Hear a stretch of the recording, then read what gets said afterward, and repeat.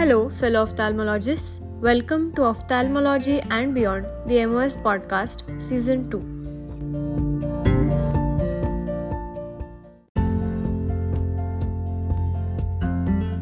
We have a new team of MOS headed by President Dr. Santosh Bhide, Secretary Dr. Anaga Hirur, Treasurer Dr. Vivek Motewar, and Chairman Scientific Committee Dr. Vardhaman Kankriya.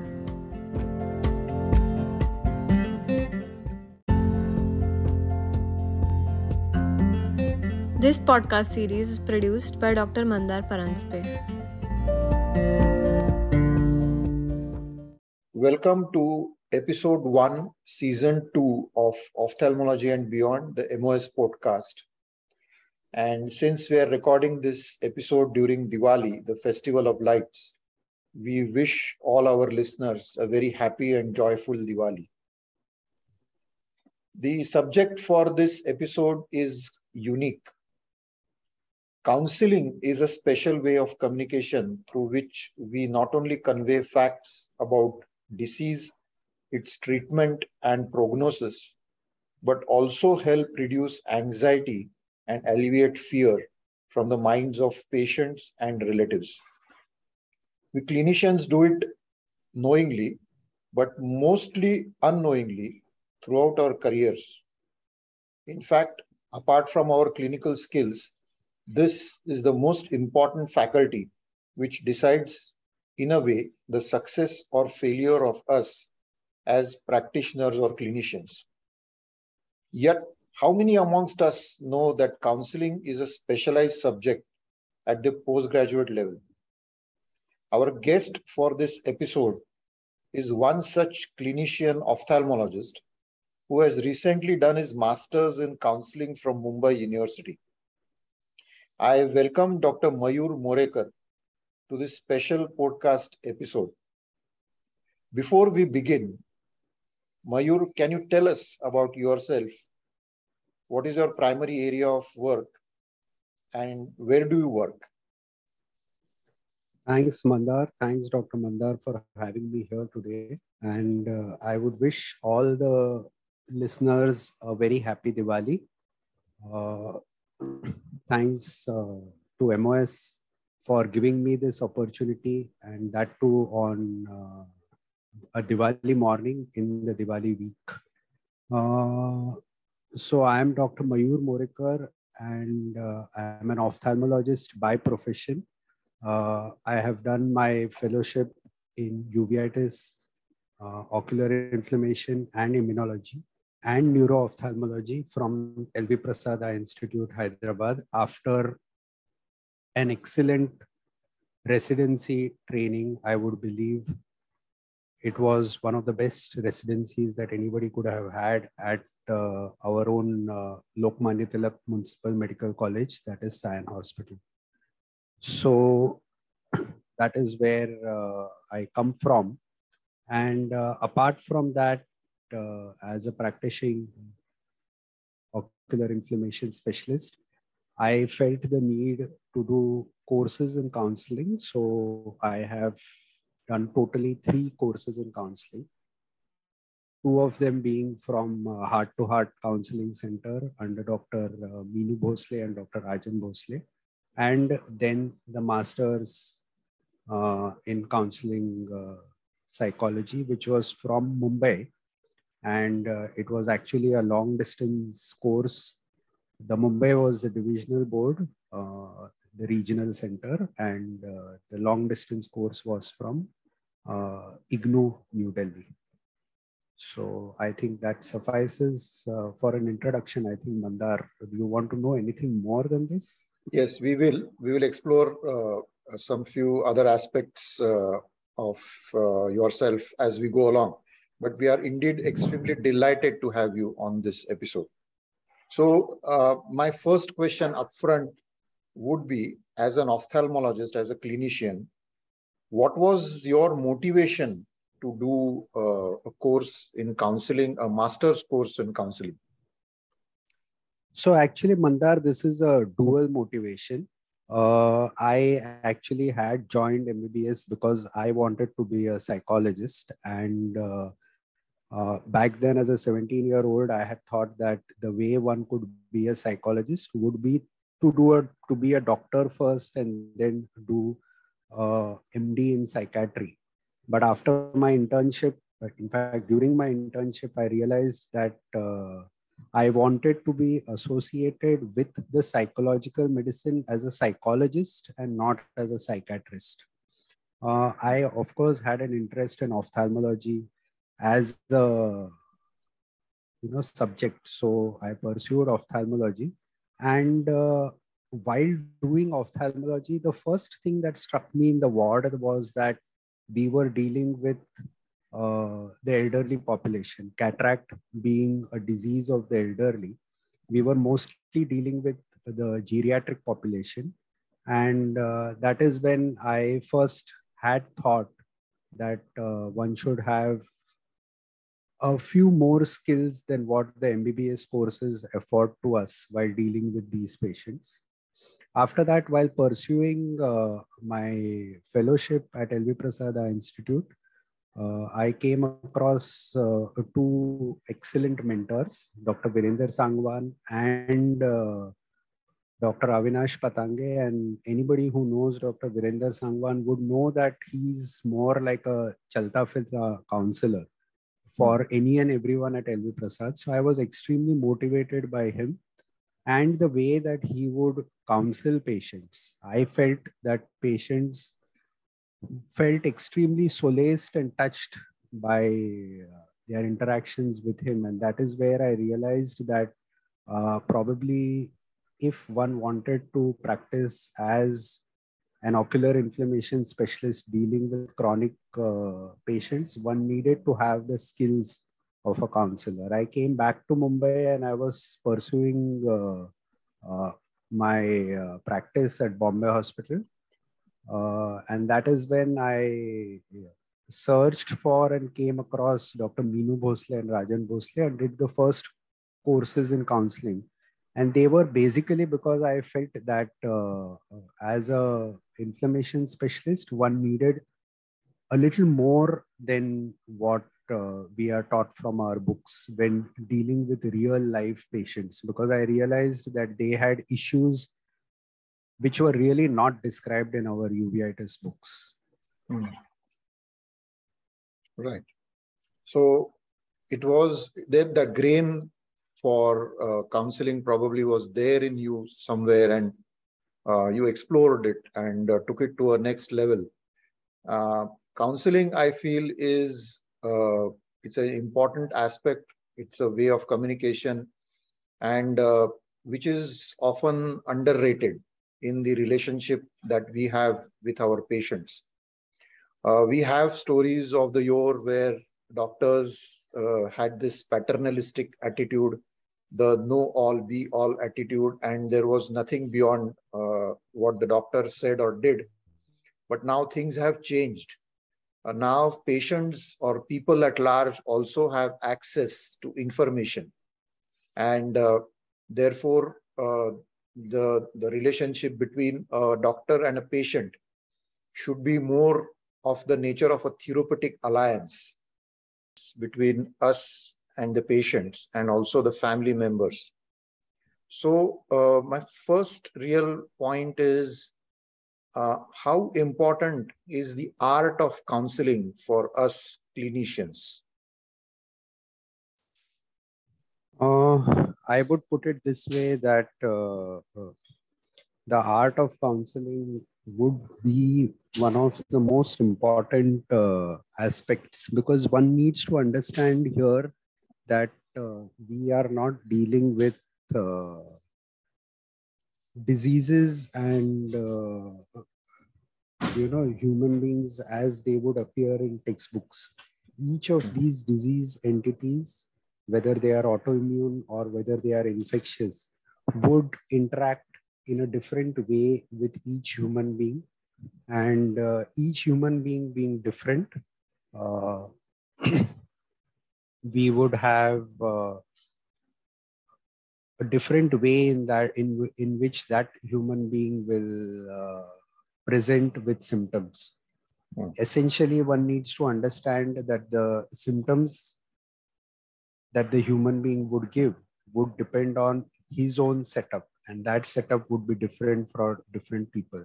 And hence, one would have different ways in which the disease would manifest in different individuals. And hence, that aspect needs to be taken care of, in the sense that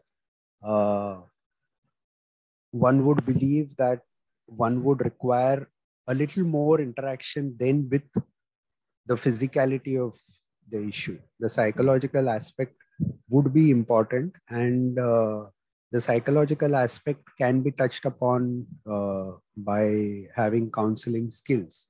And that is why it is very important that as clinicians, all of us have counseling skills, and as clinicians, all of us uh, understand the psychological aspects that a disease would have. So now there are two situations, broadly speaking, that we deal with. One is the short-term treatment, like something like a cataract or a refractive error. And then there are those chronic diseases, complex situations, which we have to deal with and address. So I believe that while dealing with the short-term situations, probably you need a very basic kind of counseling skills. But now we will try to address the more important, the complex situations that we often face. And that will be the basis on which we will have this conversation. So when you have a patient in front of you where something like a chronic uveitic disease, a complex retina case, or even for that matter, very advanced glaucoma, there is a conflict that is happening between in his mind, in the patient's mind, when you are telling him or her what is the nature of the disease that you are dealing with. And you have to, as a clinician, gauge that kind of reaction or that conflict which you said earlier. And it is a very individual, personalized way in which each patient accepts or rejects whatever has been told to them. So how do you address this particular aspect, this psychological conflict that the patient has regarding the disease at hand? So basically, these would be addressed to by two broad ideas. The first idea would be the skills, and the second idea would be the techniques. The skills basically are the skills that any counselor should have or any clinician should have. And probably the three most important skills are respect, empathy, and the art of listening. Most of us would like to believe, and I'm sure most of us do even actually in real life respect our patients. But respect in the sense of counseling is basically an unconditional acceptance of the patient. So when we in a counseling parlance say that I respect a particular patient, it would mean that I would unconditionally accept the patient for all that he or she may say or do. The other aspects of it, the social aspects of the socio-economic aspects of this, all kept apart. If we are able to unconditionally accept a patient, say if we have a farmer, and as against that, we have somebody like a top-notch boss from a corporate office, we should be able to unconditionally accept both these patients for who they are. That would be the first thing. The second aspect of it is empathy. Empathy is something that is different from sympathy. When I say I sympathize with you, then I would mean that I understand you. And in that sense, I would have nothing to offer to you more than my understanding or my sympathies to you. But when I say I empathize with you, it in effect means that I am able to see the problem as you are seeing it. So a particular patient of uveitis may say that you may want to start this treatment after you have all your investigations, but right now I am not able to see. So what can we do about that? Empathy would mean that a clinician would be able to exactly understand where the patient is coming from, exactly feel the problem from the patient's point of view, from being in the shoes of the patient and being able to address the problem. And the third most important aspect about it is listening. So listening is something that is very important. While listening, we are not only listening to what the person is saying, but we are also listening to what the person is not saying. In fact, 85% of the communication between any two individuals is non-verbal. So while the patient is sitting there and narrating his story to you, it may be very pertinent that we actually sit and observe the patient and try to pick up all the non-verbal cues that the patient would be throwing at us. So these are the three skills: respect, empathy, and the capacity to listen. And then there are, of course, techniques which a counselor can employ, uh, which we can probably elaborate a little further on as we go through this podcast. Sure. But these are the three basic skills that anybody should have to be able to address this issue. Right. So now the other aspect of this is we as clinicians, when we tell a diagnosis, a serious diagnosis to the patient, a diagnosis which threatens the vision potentially of the patient, what are the ways in which, or what is the language, or what are the techniques that we should keep in mind and use while declaring such grave diagnosis or grave prognosis to the patient and the relations? So I am very happy that you added "and the relations" at the end of it. Personally, whenever I am giving a diagnosis which is grave, and mind you, I would consider a diagnosis of uveitis to also be reasonably grave because it entails a chronic treatment. I would believe that it is most important to have the close relations of the patient present in that room at that moment. That is one aspect that one should understand. Probably the more important aspect is understanding your own psychological makeup as to how much you are comfortable giving that diagnosis and how much comfortable you are treating that disease. Okay. And the second aspect of it is the psychological makeup of the individual. Announcing a chronic disease can be extremely difficult, and one needs to keep in mind not only your own psychological makeup, but that of the patients and even those of the relatives around you. Again, here I would say there are two aspects. One is the aspect of evidence, and the other is the aspect of psychology. By aspect of evidence, I mean what are the investigations that you have in front of you, and on what basis, what scientific basis are you going to give your diagnosis? Because most times people do not want to have diagnoses of chronic diseases.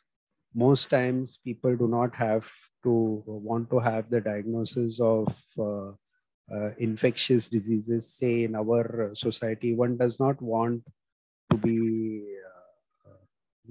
faced with a diagnosis of tuberculosis.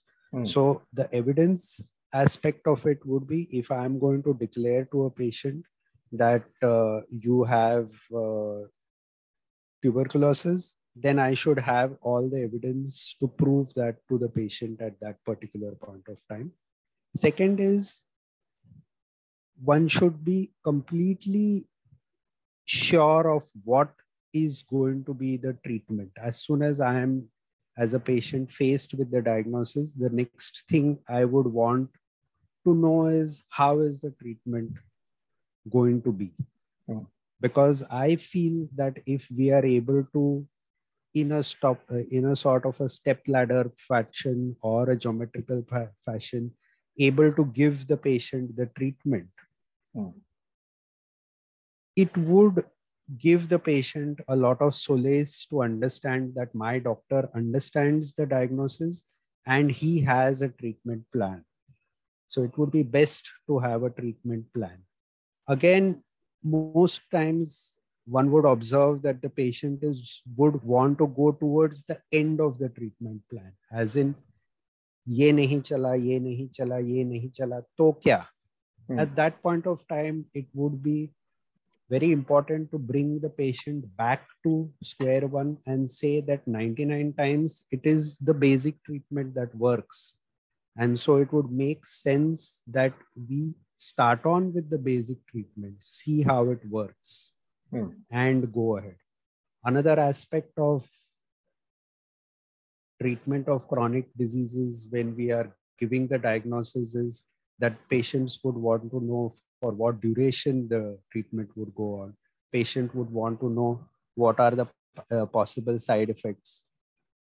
Here, I would suggest that one needs to be upfront. One needs to be very sure that one emphasizes, but at the same time does not overemphasize the chronicity of the disease, and that one makes the patient and the relative aware of the duration of treatment. There is one thing that I believe in, is that all of us individuals have a basic intelligence, and all of us give vibes to each other. If I am being sincere and truthful about a particular thing, it will come across to the patient. And if I am, sort of trying to hide some information, an intelligent patient who may even be a farmer by occupation will get the vibe. So if there is a particular aspect of it that you don't know about at that particular point of time, it may be a good idea to say that we are not aware of this aspect at this particular point of time. At the same time, add that at this particular point of time, you do not fall into that arena. Right now, it is this part that we need to concentrate upon. So I think that is the essence. Many times when we are giving diagnoses like, a lymphoma or something, it may not be, it may not be a good idea throwing the word cancer directly. But when we have to use the word like a cancer or something, we should also bring the patient abreast to the fact that current treatment modalities are there, that most patients would lead an almost normal life. So when you are going to, in that counseling session where you are going to give the diagnosis of a chronic disease, that entire session should be an extremely educative session where you, in a sense, transfer all the relevant educative material to the patient and the relatives, believing in their intelligence to understand what you are saying, and then it will be much easier for them to accept the diagnosis and go ahead with treatment. One aspect of this that many times I allude to is that in uveitis, diseases can be limited diseases, evolving diseases, and evolved diseases. Most times patients are looking at positive investigations in the blood or elsewhere in the body, and they are extremely uh, distressed with the fact that no investigations are coming positive. So they have this feeling that there is something unknown that's hidden, and that is something that we are not able to find out. Just making them aware, educating them about the fact that diseases can be limited and that therefore you may not have any of the blood antibodies or parameters positive, just gives them completely the feeling that now they don't want anything to come positive. So a patient who may have come to the clinic distressed that my doctors are not able to give me a diagnosis because there are no blood investigations positive, would go out of the clinic with the understanding that I have a limited disease and therefore there are no investigations coming positive. Hence, it's a good thing that investigations are not coming positive. Would be a much happier and a much less distressed patient. So I think education is the most important part. So when you are breaking the diagnosis of a chronic disease, one should have the complete backup educative material about why you are saying this is a diagnosis, what is going to be the treatment, how do most patients behave. So that session has to be a relatively long session. One cannot just give a diagnosis and then end the consultation. I would say that. Okay. Now, one downside of the counseling is that today we are living in an information overload age, and the patients have access to all the relevant information at the tip of their fingers. And we know that this tends to bring in a certain amount of, I wouldn't say mistrust, but there is always this aspect of patients seeking a second, third, fourth, fifth opinion, and they are free to do that. But my question here is, should we lay down all the cards at the first visit, or maybe a couple of visits down the line after the diagnosis is confirmed? Or should we sort of reveal it in a stepwise fashion, be more diplomatic? What would you say? And this is because so again, we want to, so this is because we don't want to generate that fear in the mind of the patient. Because as soon as you declare something very serious, obviously they're going to seek multiple opinions, and they're entitled to it. But then ultimately, you want these patients to come back to you to give them the best kind of service. Yeah. So see, this is one aspect.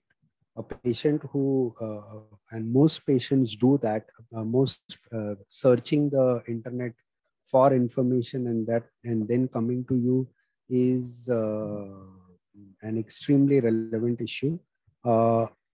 Most times, again, what I would believe is that one needs to gauge what sort of patient you have in front of you.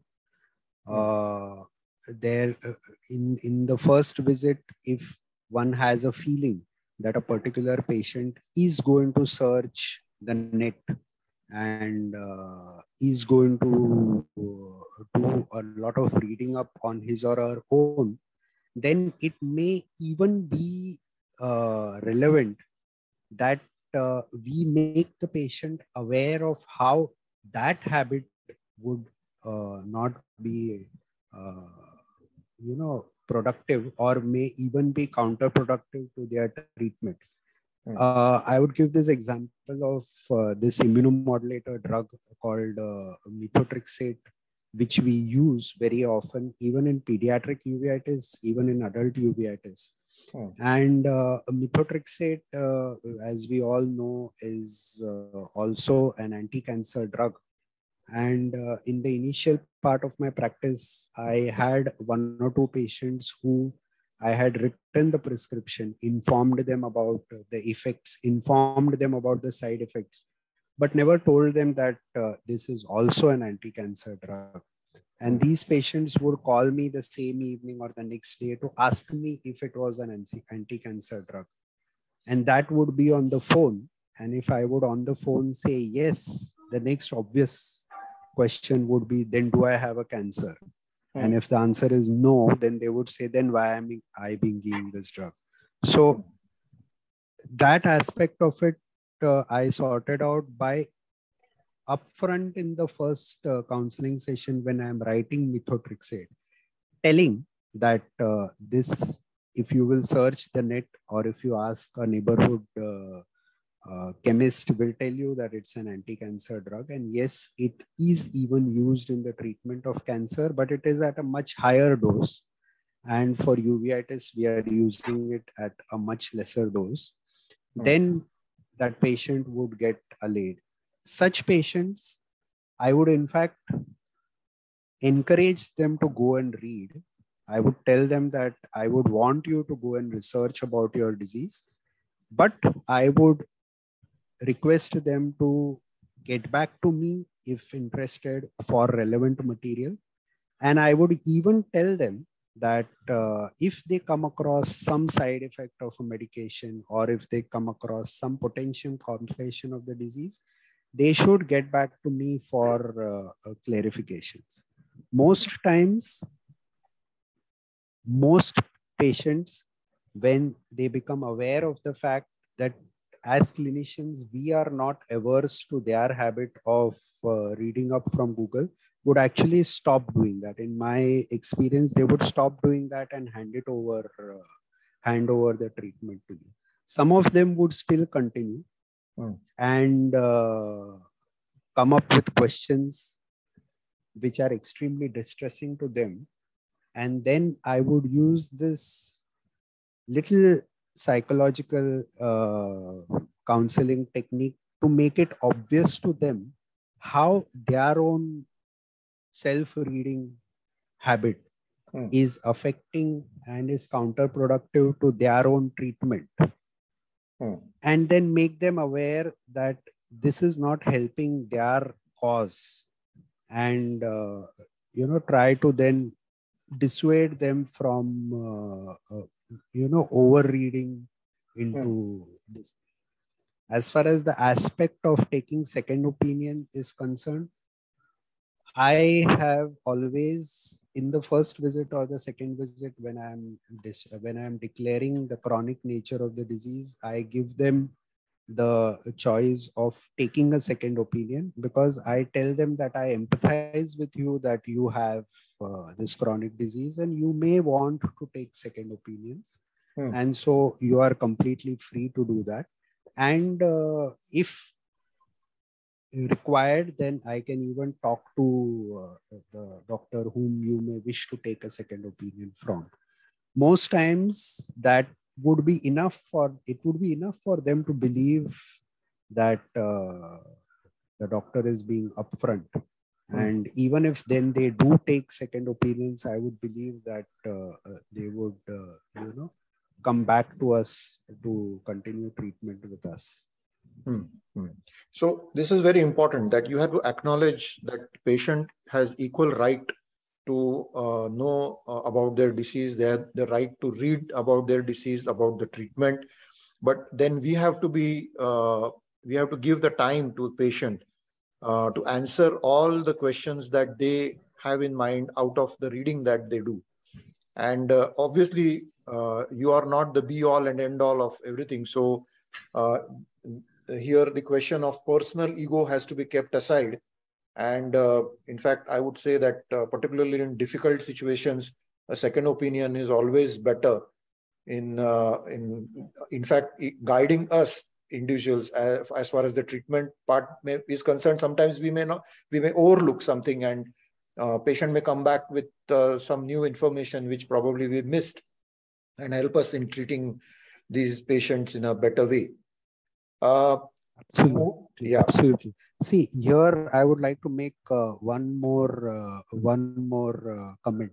See, when we are ourselves encouraging our patients to read up a bit or take a second opinion, or go back to their own physicians and inform them about their uh, diseases, we are in fact being empathic. We are putting ourselves in their shoes and understanding the situation from their point of view. That would definitely transfer the vibe to them, that we understand them for what they are and how they would feel. And many a time I use this sentence, that I understand what you feel about this, and I even add that you need to understand what I feel about this. So if you are having some information that you have from somewhere else and want to clarify it, then it may make sense that you ask me that thing upfront, rather than not asking me that and keeping that at the back of your mind and being being Yeah, I mean, in a situation where it is not helping you. For right. example, someone may have read somewhere that steroids are not the best drugs to have. If the patient upfront comes and asks me that I have read over here that steroids are not good, then why are you giving it to me? It may be a more useful conversation there at that time, rather than the patient reading about it and then trying to bring down the doses on his or her own. So I believe it is always better to, really respect the patient's right, obviously, to have a second opinion or to read up about his or her own disease, but do the entire thing in a more educated way. Right. Okay. Now, there is one specific technique called the Rational Emotive Behavior Therapy, REBT. Yeah. What can you tell us about this technique? So REBT is a technique that is extremely close to my heart. Uh, it is a technique which is often used by counselors for counseling. And I would believe that, in my opinion, it is one of the best techniques to counsel. Using this technique, one can counsel not only chronic patients, one can counsel depressed people, one can counsel drug addicts, one can counsel people with delinquent behaviors, and the entire range. Basically, REBT is what is called a cognitive behavior therapy. So, breaking up these three words, therapy is obviously a form of treatment. We understand that. Cognitive, cognitive is basically there to represent cognitions. Cognitions are our own thoughts, and behavior is our behaviors. So it stands on the premise that our behaviors are because of our thoughts. And REBT is based on this model, which is called the ABC model. Actually, it's ABCDEF, but for the basic thing, it is the ABC model. And the ABC model is something that everybody should know, I believe. In fact, in our understanding of chronic diseases, we have many times said that it may be pertinent that we teach our patients the ABC model. So the ABC model, stands for the activating event, B stands for our beliefs, and C stands for the consequence. So getting it back to our ophthalmology perspective, putting the ABC model over there, one would understand that the consequence would not depend on the activating event. It would depend upon the belief that we have about the activating event. So a particular teacher punishing two students, both the students would react in a different way. The activating event would be the same, the teacher scolding or the teacher punishing, but the consequence, C, would be different in two different students. A particular student would, if pulled up for not having come in clean clothes to the school, would next day come with cleaned iron clothes. And a particular student may not come to school altogether the next day. So one would want to believe that the C consequence would not depend upon the A activating event. It would depend upon the B, the belief that we have about the activating event. The first student may believe that whatever the teacher has said or done is for his or her own good, would then turn around.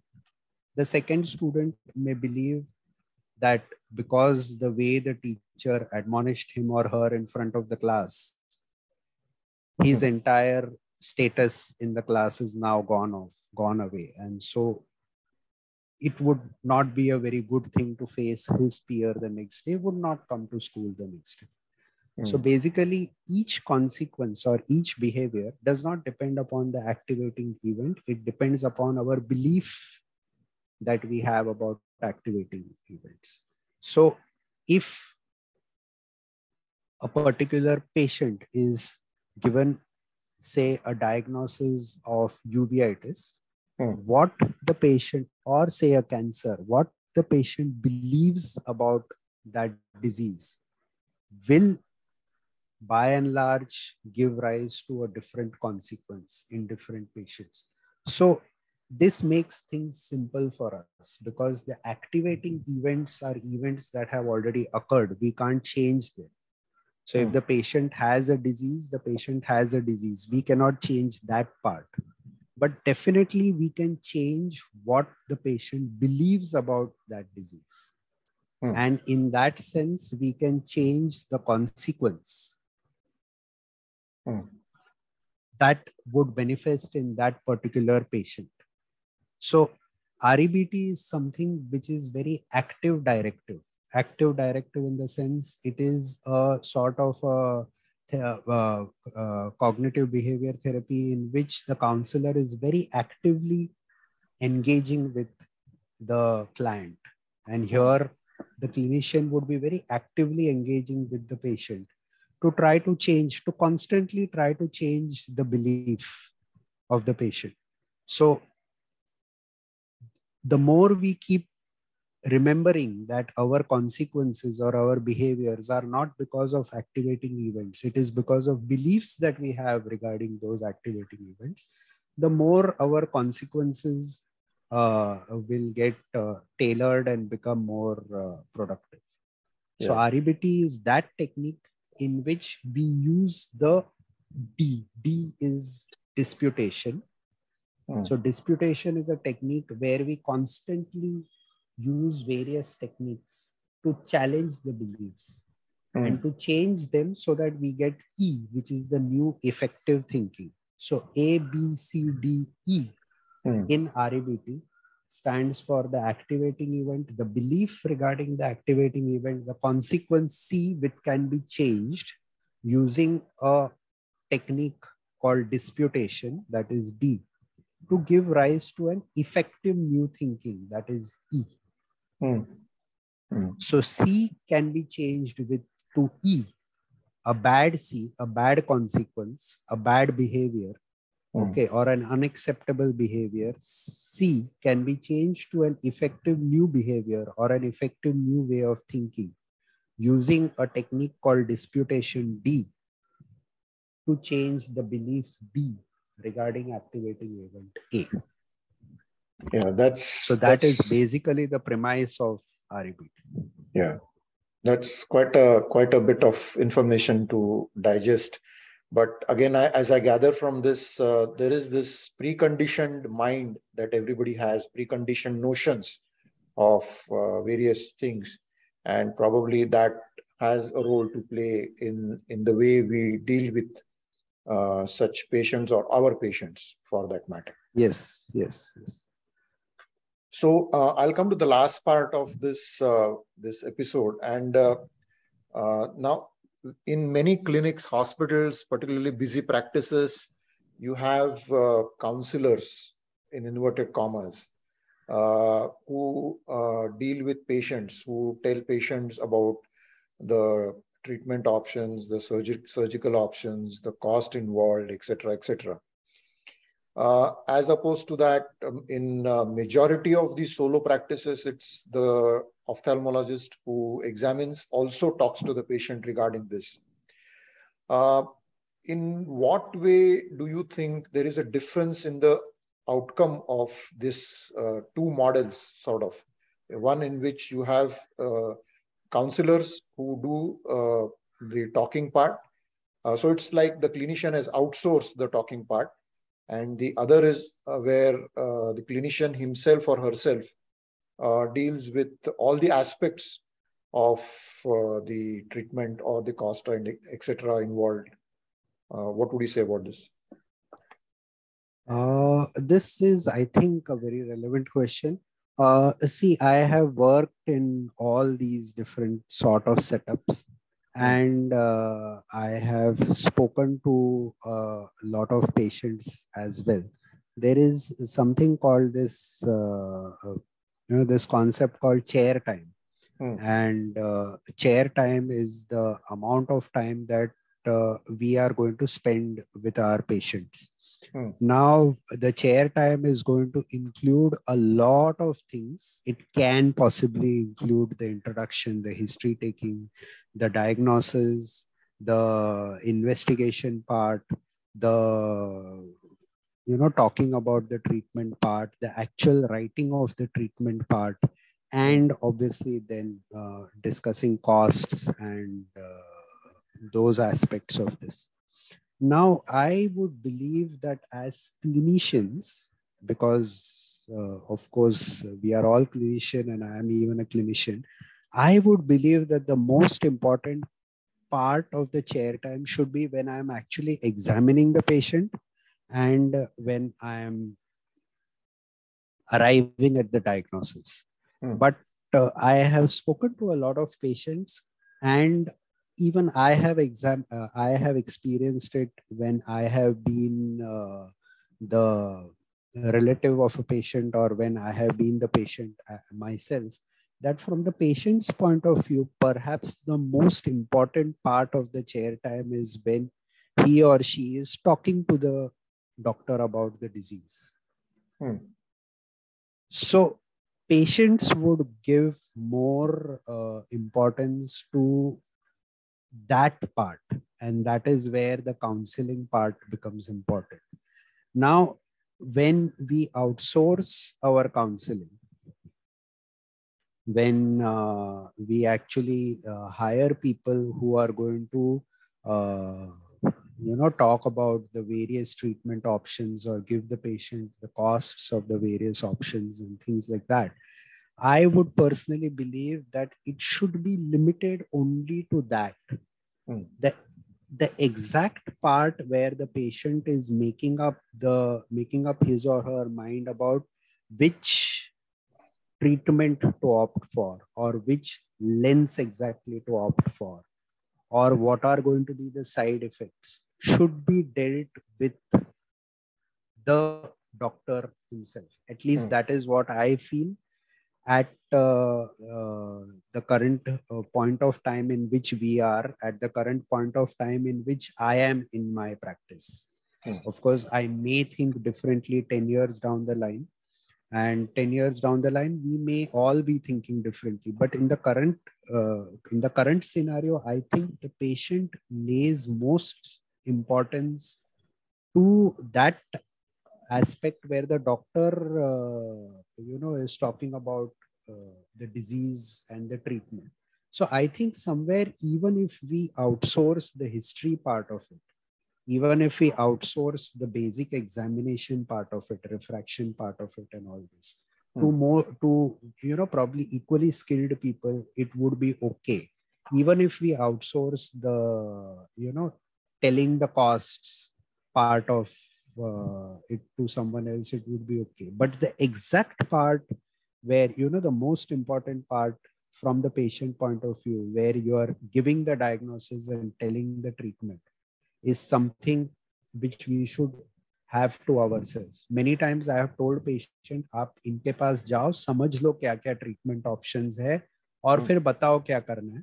They will again come back to you. हमको सब तो समझ गया है, लेकिन आप क्या बोलते हैं वो बताइए. That is an important aspect. Here again, there is this one little concept that all doctors should be aware of, and that is something called, a perfect parent sort of status that the patient and relatives give to a doctor. That आप बताओ, आप सबसे important हो, आपको क्या लगता है? At that point of time, one may feel good that we are in that perfect parent sort of a scenario, but one should be very careful of the fact that whatever good happens then is because of you, whatever bad happens may also be because of you. So again, at that point of time, it becomes important to make the patients and relatives equal partners into the counseling process. And that would be a relation between the doctor, the patient, and the family. So you wouldn't be able to form that relation with an external counselor. So most times patients are coming to doctors for that conversation. So I many times have patients who come with me to report with reports telling, what do you feel about the disease? Of course, I would tell them that I would have to re-examine the patient and form my own opinion. But I think from the patient point of view, the most important is the counseling part. So I would put it this way, that telling the costs, informing them about the cost of various lenses or the various treatment options, the finance part of it can be outsourced. But the decision making should happen, I believe, between the doctor and the patient and the family. Yes. And this is one thing which I feel is a missing piece in the jigsaw, is incorporating counseling skills in our basic training. And by basic training mean MBBS level training. Because I feel that we are taught all the clinical skills during our MBBS or maybe during our post-graduation. But I feel this particular aspect, counseling or communication with patients, is never told to us. And oftentimes students learn by example. So you see, the student sees the senior or the teacher talking in a particular way to the patients. Now, this often happens in a general hospital where the clinician has to deal with hundreds of patients at a time. And obviously, no human can maintain that composure to deal with so many patients. So obviously, that relationship is a broken relationship. And then that student carries that sort of impression in their mind and often neglects this very crucial aspect to their own peril, I feel. And then one realizes it at a very late age, that this is in fact the most important aspect of what we do as clinicians. You may know 1,000 things, but if you don't care for your patients, if you don't show that regard for the patient, then I think all that knowledge doesn't weigh that much. So this was a very interesting conversation about a very important topic, which I feel should be part of every undergraduate, postgraduate, and also fellowship curriculum. Because we want to have good clinicians who empathize, who understand the patient as a whole. At the end of it, we are not treating one organ. It has implications to the patient as a whole, to the person as a whole, to the personality as a whole. Not only the person, but also the family members. It impacts them as well. It impacts the financial arrangements that they have. And I think that sensitivity has to be brought in our demeanor, in the way we talk to patients, in the way we deal with patients. And I thank you sincerely, Mayur, for sparing time on a Diwali Sunday and talking to us and sharing your valuable thoughts for this podcast episode. I will just end this podcast episode with 3S, which I gathered from whatever we spoke about. And the 3S are to be sensible, to be sensitive, and to be sincere. So I would end this podcast episode on this note. I wish all the listeners a happy Diwali and a prosperous new year. And Mayur, thank you very much for your valuable time. Thank you so much, Mandar. And I would like to thank Maharashtra Ophthalmological Society, MOS, for this opportunity. Thanks once again, and wish everyone a happy Diwali. Thank you and bye. Bye. Thank you for listening to the podcast. This was a Maharashtra Ophthalmological Society production. Please send your valuable feedback to paranspeeyecare@gmail.com. Do tune in again next time we drop a new episode.